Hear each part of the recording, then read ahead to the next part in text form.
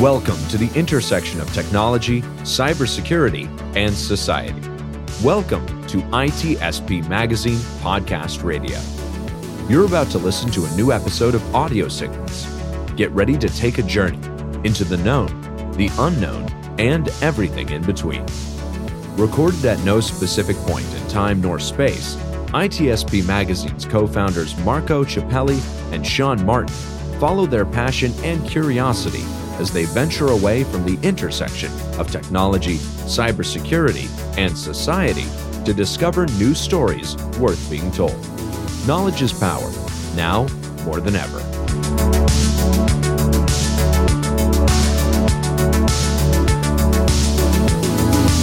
All right, and here we go. This is Audio Signals. This is Marco Ciappelli, and for those that listen to this show before, it's not about the usual conversation that we have on ITSP Magazine. We don't have to stay at the intersection of technology, cybersecurity, and society, although it's very hard these days to stay outside of those conversations. But today, we may touch on that, but it's actually something that I was interested when I saw this book, which is called Stop the Nonprofit Board Blame Game. And I'm like, wow, nonprofit, usually it gives this idea that it's all for goods and everybody's smiling and happy and volunteering. But I guess there are boards and people, and when there are people, you have to probably take it as an organization, look at it from a different perspective, and maybe to look at it in that way, you need to be either inside of it, part of it, or look backstage and have the experience to analyze what is good and what is bad. And of course, I can do that. I'm part actually on a couple of nonprofit as a volunteer, but I'm not part of the board. And so today, yeah, you guessed it, we're going to talk about nonprofit, and I'm going to do that with Hardy Smith, which is our guest today. How, Hardy, how are you doing? Marco, I'm great. I'm looking forward to a visit. I think we're going to have some fun. Thank you for the opportunity to share a little bit about the world of nonprofits and the nonprofit board blame game with your listeners. Oh, I'm very excited about it because I love to learn, right? I mean, you cannot know everything, of course, but it's good to be inspired by something that you don't know much about it, but it's like, hey, it would be good if we all understand a little bit better. We don't need to become master of the trade or expert, but we can get an idea. And I think with Audio Signals, that's what we do. We're curious about something. It's kind of like a 101 on nonprofit. So let's start with you. A little introduction about yourself and how are you so qualified to write a book about it? Well, Marco, that's a heck of a lead-in question. We could go for days, I think, on that one. It's been a very interesting journey to get to this point, but it's all been very, very purposeful and gotten me to a good place. My professional career background is 30 years of experience in the high performance world of NASCAR racing. And so I am not someone who comes from a career in the world of nonprofits or the social service sector. And I think that has served me well, especially in developing this particular book, Stop the Nonprofit Board Blame Game. Because from the world of NASCAR racing, what I bring into the nonprofit sector, Marco, is I would categorize myself because of my background and my training as I'm a pragmatic contrarian. So, in NASCAR racing, you if you win the race, your team is going to tear down your car, tear down your engine, because they want to find out why did you win, so they can be sure to replicate that the next week at the next race. And if you finished second through 40th, you consider yourself a loser, And so you want to tear down your engine and tear down your car to make sure you don't replicate whatever contributed to you not winning. So I'm very much accustomed to looking for results, the finding out the why, and why does something work the way it works, and how can it be better. And so I bring that mindset into the world of nonprofits. And during my NASCAR career, I was working with nonprofits, associations, chambers of commerce all over the country, both as part of my professional duties and for my personal interest as well. So that's the background of how I got to where I am today. I love what you set up, apart from the fact that we're going to have to talk about that we're going to reap the cars no matter what. Either you're successful or not. I think it's a great metaphor. Otherwise, it's kind of like, well, I did win. And I'm not just talking about cars. I'm talking about anything, sports, business. Like, yeah, I'm successful, but I don't know why. Well, how long is that going to last, right? Can you understand what you're doing, and obviously what you're doing right? And if you're not doing it right, yeah, open the hood and check out what's going on. So I love that. And my question that it's exactly immediately referred to that, meaning it seems to me that by leading this way, you have something to say about maybe nonprofits organization not digging into the way they run their own business. Let's call it business. You're correct, and you're very very astute and very good, very quick observer and learner of the situation at hand, Marco.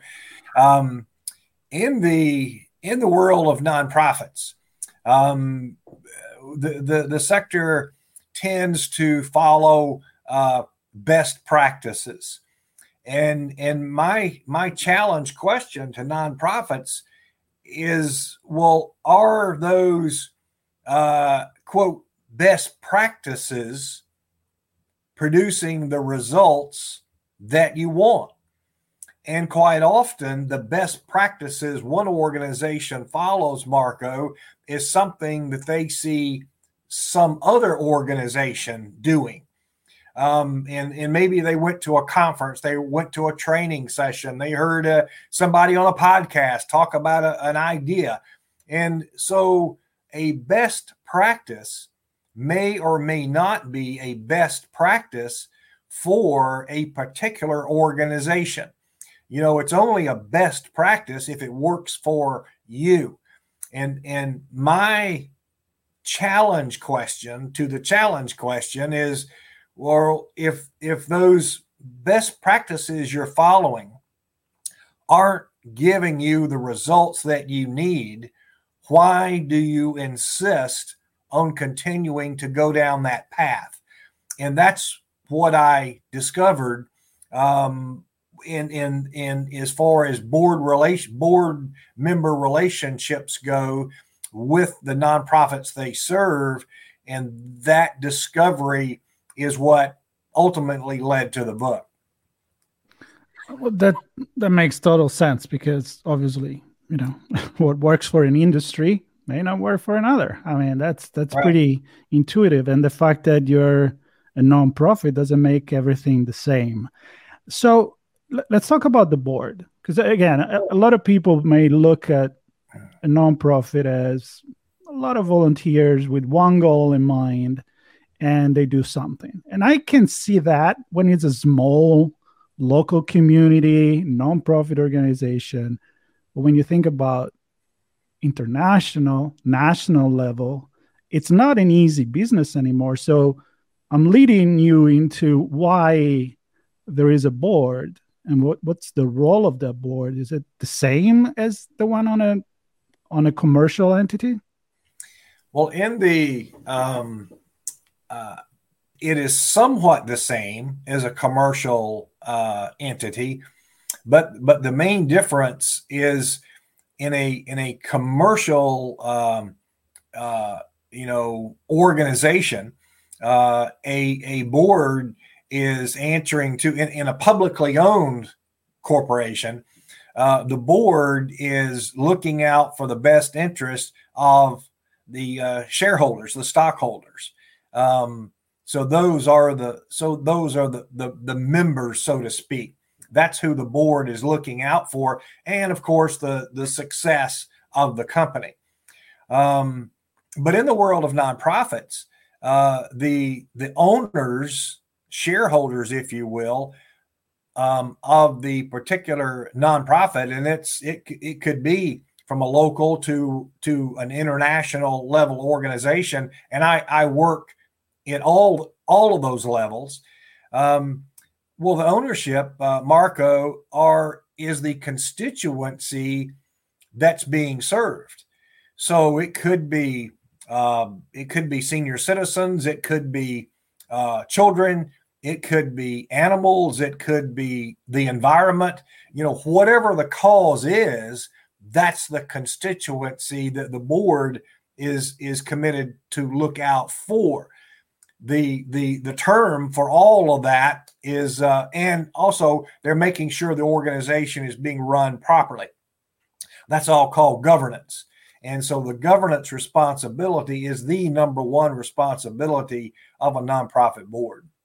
Let me ask you something. You said you deal with many, and Yes. in your career, and you were dealing with many even when you were not actually dealing directly as part of it, but from the other side, from the NASCAR side. Yes. What defines success for a nonprofit? Because the first thing that comes into mind is successful because it raises a lot of money. All right, but my point is then, what do you do with that money? Right. So how does a nonprofit define success, and if it is different from the way it's defined into a business? Well, and in the corporate world, success is going to be a return on investment. So how much money did you make? And are you growing market share, or are you meeting stock expectations? In the world of nonprofits, it's what is the impact you're creating or you're having. So it's not necessarily about raising money. The measurement, that the amount of money being raised is not necessarily the measurement. The amount of money being raised is a mechanism for achieving the particular goal that your organization has. And that's how you put yourself on the screening of the constituent. Like, okay, right. I gave money. I am a volunteer. I subscribe to this because I care about the environment. And then despite the fact that they do have a lot of money, they may not do this. And so the question is, what can go wrong then? Why are they not performing? Well, from an organizational standpoint, unfortunately, the world of nonprofits and the social sector, there are a number of examples of individuals, of organizations whose intent is to do good, but there's a lot that can go wrong when you're trying to do good. And it short of legal issues and actions that are not considered appropriate, misappropriation of funds, so that kind of a thing. But so that kind of set aside, but you can not achieve the success that you want, not achieve your mission statement simply because you're following those practices that are not good practices. You think they're best practices, but kind of calling back to that comment earlier, but they're not best practices for you. You're not getting the results that you want. And one of the key things is that in my opinion, Marco, a board and the board members should be considered a high value asset. And that's where a lot of nonprofits, in my opinion, go down the wrong road. They have a group that they have a high expectation for, but don't use them properly and in an appropriate way so that they maximize the benefit of what they've got, the talents and experience and the passion that board members typically bring. So why? Well, is it a lack on the? Let me define the question. Why is kind of pretty open, but why the members do not perform? Is there a lack of incentive for them to perform? Is the question about board members? Both. I mean, whose fault is if the board members don't perform? Let's try to get to, if there is a pinpoint, a balancing act, what's off there, and then we can go into what we can do to make it work. All right. Well, again, very, very astute question, because answering that question is exactly what did lead to Stop the Nonprofit Board Blame Game, the book. And so anyone familiar who works is a professional or a volunteer is well aware of the long-standing complaints and the frustrations that are shared, all focused on a lack of engagement by board members. And that focus is usually coming from the organizational standpoint. And so I've for years I've seen articles written, books written, heard speakers, attended training sessions. Why don't board members do what they're supposed to do is just one of the top issues that nonprofit professionals are constantly complaining about and wanting to know the why.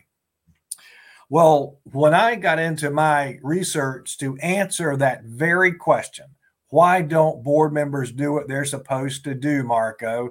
What I found out was that board members, good board members who started out being great board members, good board members, can get turned off.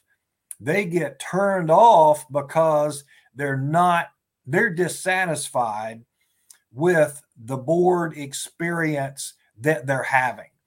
And my research has shown that there are a number of very specific actions that in the minds of board members that the board or the organizational professionals commit these actions that cause them to be dissatisfied with their board experience and their board service.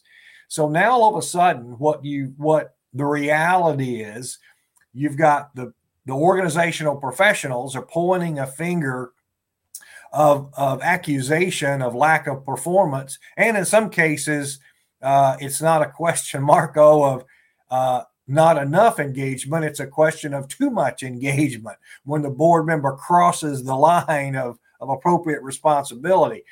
But so you've got the organizations that are upset, and equally, you've got another finger of accusation of fault pointing from the board members to the organization.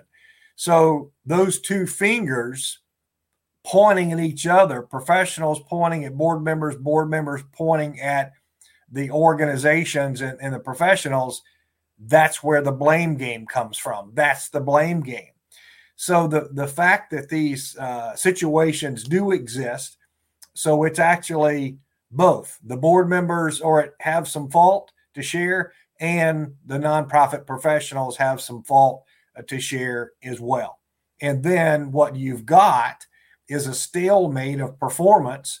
The board's not performing like it's expected to, and the organization isn't achieving the results it would like to achieve. And what is the alarm? The lights that goes off or on that tells you there is a problem, right? Because we're being very generic here, so maybe some case study can help. You don't need to make name, of course, to tell names, but some concrete example, maybe, and an anecdote that you've been living yourself? Because I know that you're the one in this case that is called to open the hood and take apart the car. I'm going to go back to the NASCAR many times here. And so what is the first thing that you look when you are hired to look for this problem? Well, the first thing is in when I wrote the book, and it is different in the world of nonprofits. It is totally different. And the reason that it's different, Marco, and the reason that it's become an Amazon bestseller, getting such a great response, and I'm certainly appreciative of that, is that I wrote it from the board member perspective. And that's something that's different. No one's listened to the board members. I listen to them. So they answered the question for me. Here's why we don't do what we're supposed to do. And then so I flipped that around and said, here's no one needs to be told, okay, you have a problem. What they need to know is a little bit, okay, here are these problems. Here are the reasons why the problem exists. So that's different. And then what are the solutions? And that's what's different. So a couple of key things to look for when you're trying to figure out, okay, what is specifically the situation and what are the fixes that are needed. Number one is to take a look at the organization's recruiting process for new board members, board candidates. And because quite often board members who are serving already on the board, current board members, are looking at other board members in the room and they're slackers. They're not upholding their end of the commitment, right? And so they get disillusioned.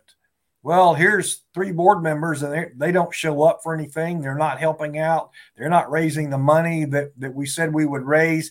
And so why should I try hard? So that affects everything. So the question is, do you have the right people? And then how do you get the right people? Well, it's one of those failed best practices all over again. It's a rinse and repeat. Too many organizations don't have the right people, and they wait till the very last minute. They don't recruit board members with what I call intentionality. And Marco, by that, I mean they don't put any forethought into who future board members should be. They wait until the very last minute when maybe a board member's term is expiring, and okay, there's going to be a vacant seat, and they just go grab whoever is the first, live body that'll tell them yes. And they don't explain. This leads into the next issue, because they're in such a hurry and to just fill a seat. They're more interested in filling a seat than they are getting a qualified board member who's really going to help make the impact that they really want. They don't take the time to clarify the expectations of a board member. And so by not communicating the expectations, and there's a reason for that, it quite often, if this is a high performance board and the qualifications, the expectations are, it's going to be a heavy lift, right? It's going to take a lot of effort and work and commitment to do what's being asked. Well, one of the reasons that you don't have this conversation in the recruiting phase of the relationship is too many nonprofit leaders believe that candidate might say no, and then you haven't filled the seat. So the approach is to look, let's just get them on board, and then we'll tell them later after they, so how does it work out in a relationship? You're dating, and then you want to take a next step and more permanent, more long-term, right? And you see a few flaws, you see some things that you would like to talk about, that you would like to, where you would like to see the relationship go. But you say, I'm going to wait till we get to the altar and take care of the I do, then I'll lock them in. Then I'll go back and explain what's expected. How well does that work out? Well, there's a reason why the divorce rate in the United States is what it is, right? So it's the same thing. These are all relationships, and so you haven't recruited with intentionality. You haven't focused on what it is you're looking for your board members to do. You haven't achieved clarity and acceptance on what the expectations are, and now all of a sudden you're stuck. And I call it you're having board members who are slot fillers. They're not really nice people, good people, but they're not the ones that you need on that particular board. So not having the right people is a top issue as far as the reasons that board members don't do what they're supposed to do. It's predictive. The outcome is predictive. So I made a few points in my head and a few notes here, because I just had not too long ago a conversation about inspired leadership and how it was very similar to what you're saying, meaning company will hire an expensive CEO because it was very successful, let's say, in the entertainment industry. Sure. But they hire for, I don't know, a tech or a healthcare. And this person comes in, is well qualified for that, brings his own team of people because they like to work with the same team. But all of a sudden, they don't understand the business, or even worse, they're not passionate about it. So the key words that I wrote down here is future, change, strategy, and long-term. And long-term and future goes together. But to build a question out of this, I'm going to go with you have to get somebody that is passionate about what that nonprofit is passionate, so it doesn't get bored to it. Somebody that can think in the long term, because it has to adapt to changes through societal changes. I mean, I always think technology changes, but of course those come with cultural changes as well. Mm-hmm. Right. And to have a strategy. So if you don't know where you want to be in 10 years from now, you can hire the first person to walk in the street because he knows as much as you do, right? So sure. Are these part of some of the tips? Because I want you to get into some of the tips to actually get the right members and make the car win. Well, it's really interesting. Another great question. There is some very compelling research done by the organization BoardSource, and I'm a member of BoardSource as a disclaimer.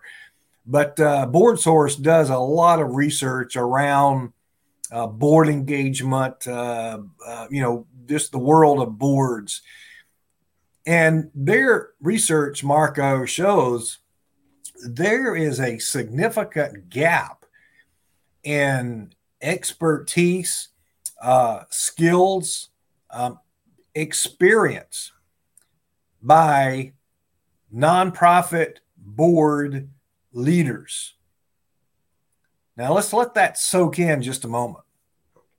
So quite often, who is going to be typically a chair or president of a nonprofit board? Well, they're probably pretty much they're gonna come from outside the nonprofit sector. Those are the volunteers, as you said. So they're coming from highly likely the business world. Just because you run the top company in town or regionally or nationally doesn't necessarily mean you're going to bring the same success from the corporate boardroom into a room full of volunteers who are also your peers. So if you look around, if our listeners today just look around, have a mental image of your boardroom. If everyone there is the top CEO in their company or an executive level individual in their company, those are peers. When you're trying to, when there's a need to lead by consensus and a need to create a culture of collaboration. So it's leadership inspired, to use your term, inspired leadership by asking, not telling. So in the corporate world, there's a whole lot of telling, right? Because the person at the top who is getting paid those big bucks you alluded to, well, that's why they were hired. And so quite often, if they want their opinion, they'll ask you for it, or they'll let you know what your opinion ought to be. So you do what that CEO is instructing you to do. Well, in the world of nonprofits, when it's all volunteers, it's a whole different world. Here's another piece of that that creates to that gap. Just because someone has been the chairman or a board president of several other organizations, don't assume that they were good at it. What kind of results did they get? I know from back in my younger days playing sports, my coaches would always ask me, Hardy, are you practicing to get better, or are you practicing and just reinforcing bad habits? Mm-hmm. So there's a whole big difference there. So is that incoming? So the question is, don't assume is the challenge statement. Don't assume the person who is about to ascend to the leadership role on your board has the what you need.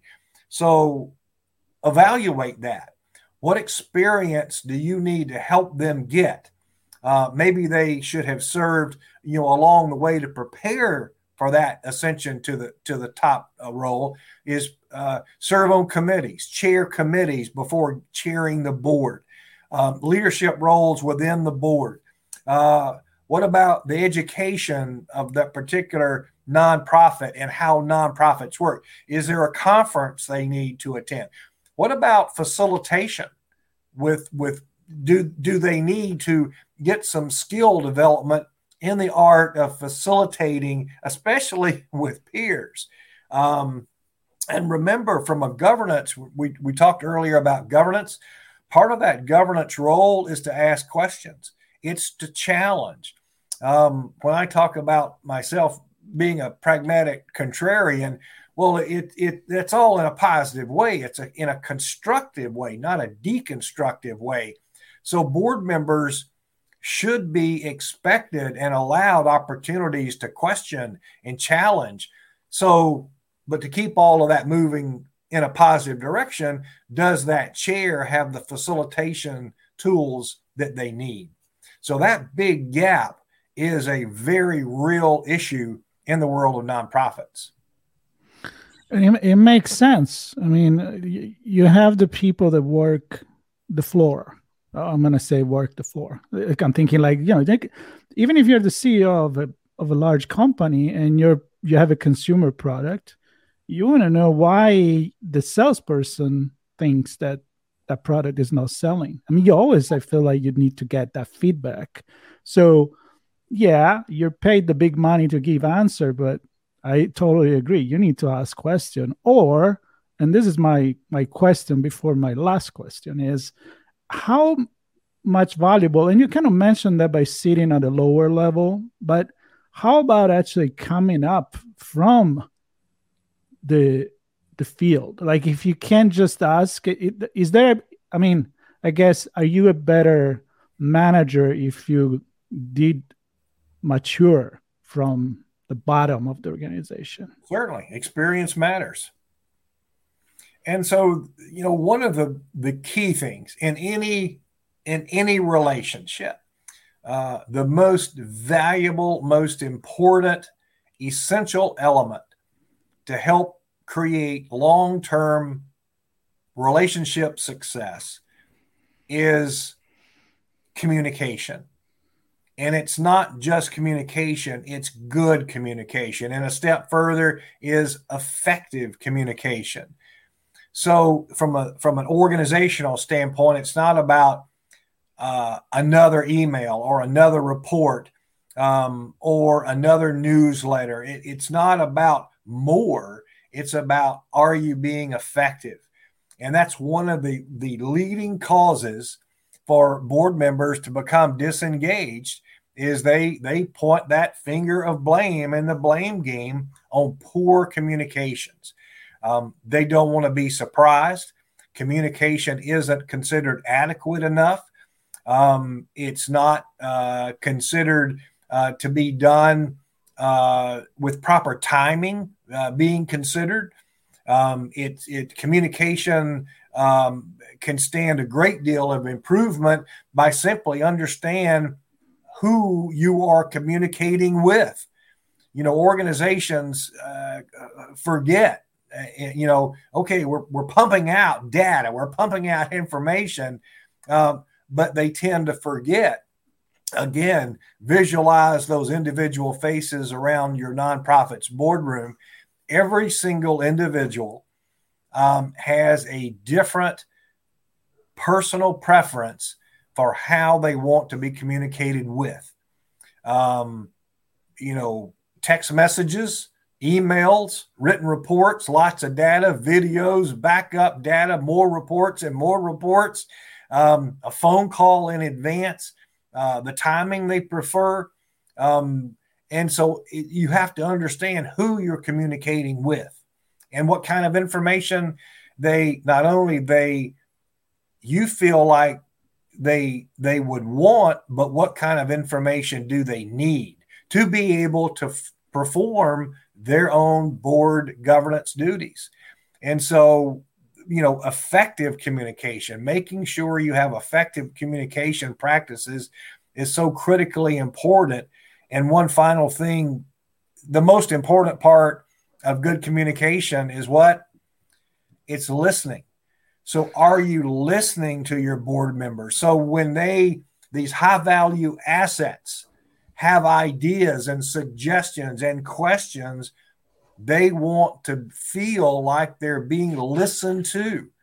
And if someone in a conversation, in a relationship conversation, if someone is being their comments are being acknowledged, the other party is being an active listener, well, the person that's doing the talking feels like they're valued, they're important, they're appreciated. So all of those things come into the mix and helping create a board that meets engagement expectations. That's a fantastic point to kind of wrap this, because I agree, communication is key. And talking about communication, I'm going to go with my last, let's say, lead to you to pick your brain and express your idea about the future of nonprofit. And I'm going to touch connecting with the communication you mentioned, email, you mentioned, and I'm thinking like there is so much technology nowadays that you can use, I mean, we use it even too much, right?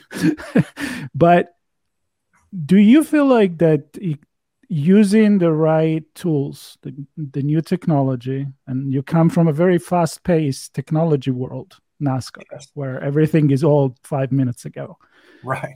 So for nonprofit, are they going to have an edge in not competing with each other? Because I don't feel like nonprofit compete with each other, but an edge into succeeding by tapping into the technology that is available instead of thinking old school in a way. And so based on that, quickly to wrap it, and feel free to make a pitch about your book as well, is there a role for technology, and what's the future of a successful nonprofit from your perspective? Well, that's, what a great question. So you're on a hot streak with great questions, Marco. Thank you. Yeah. The world of technology is here, and that's where we're going to be. And it doesn't matter nonprofits or for-profit corporations. That's who we are and where we're going. My thoughts about the situation of everyone dealing with COVID and going to remote meetings and away from gatherings, and everything is by remote. I think in a lot of ways, dealing with the pandemic accelerated what was already coming. And so, we're going to, and a lot of the change that is occurring now and futurists would be predicting for what we can anticipate to be coming next as far as use of technology goes, is going to be generational. It's going to be driven by generational. So the baby boomers, like myself, you saw me struggling trying to get the audio setting just for the podcast here. So, but the younger generations in the pipeline are much more adept. I just wrote an article about our nonprofits ready for Gen Z board members. So think about that. They have been raised. They only know the internet. They only know, what my generation used to call a telephone, but now it's a handheld computer device that is the entire world, literally in the palm of their hand. So communications, how you raise money and gather data of prospective donors, how you record that data, how you manipulate in an appropriate way, is my disclaimer, the use of that data. Meetings is the typical board going to meet once a month in person, or will it all be by some online portal or platform? Could it be hybrid? All of those things, and it's certainly happening that way as far as meeting portals and platforms on a like a state conference or a national, international conference. So all of those things are happening, and I think it's going to greatly accelerate creativity. And you've got to. We're probably talking, having a conversation now, and, next week, next year, 5 years from now, who knows what the technological advancements will have occurred and will help you be better and produce a better result for the organization you're working to serve. So it's very much a part of not only the future, but it's very much a part of now, today. Yeah, a beautiful point. I'm a Generation X, so I've lived both worlds myself. So, and I think I'm glad I have a lot of conversation about the changes in society because of my background and the conversation with technology. And I'm like, when you can compare analog with digital, maybe you can understand it a little bit better, right? Because you're not native of that. Right. This said, I almost want to invite you back on another channel to talk about that, or how we implement technology. So stay tuned with that. For now, we hit 43 minutes of a beautiful conversation. I've learned a lot that I didn't know. I'm hoping the audience did the same. And I guess the invitation here is, if people listening are part of the board or part of a nonprofit, sounds to me that Stop the Nonprofit Board Blame Game book that you wrote should be very valuable, right? So here's my pitch for your book. Absolutely. And a big thank you for taking the time to talk with me.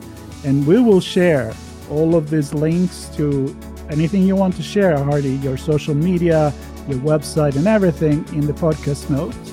And for everybody, just stay tuned for another episode of Audio Signals. I don't know what we'll talk about, but I'm assuming it's going to be fun, as this was. So Hardy, thank you very, very much.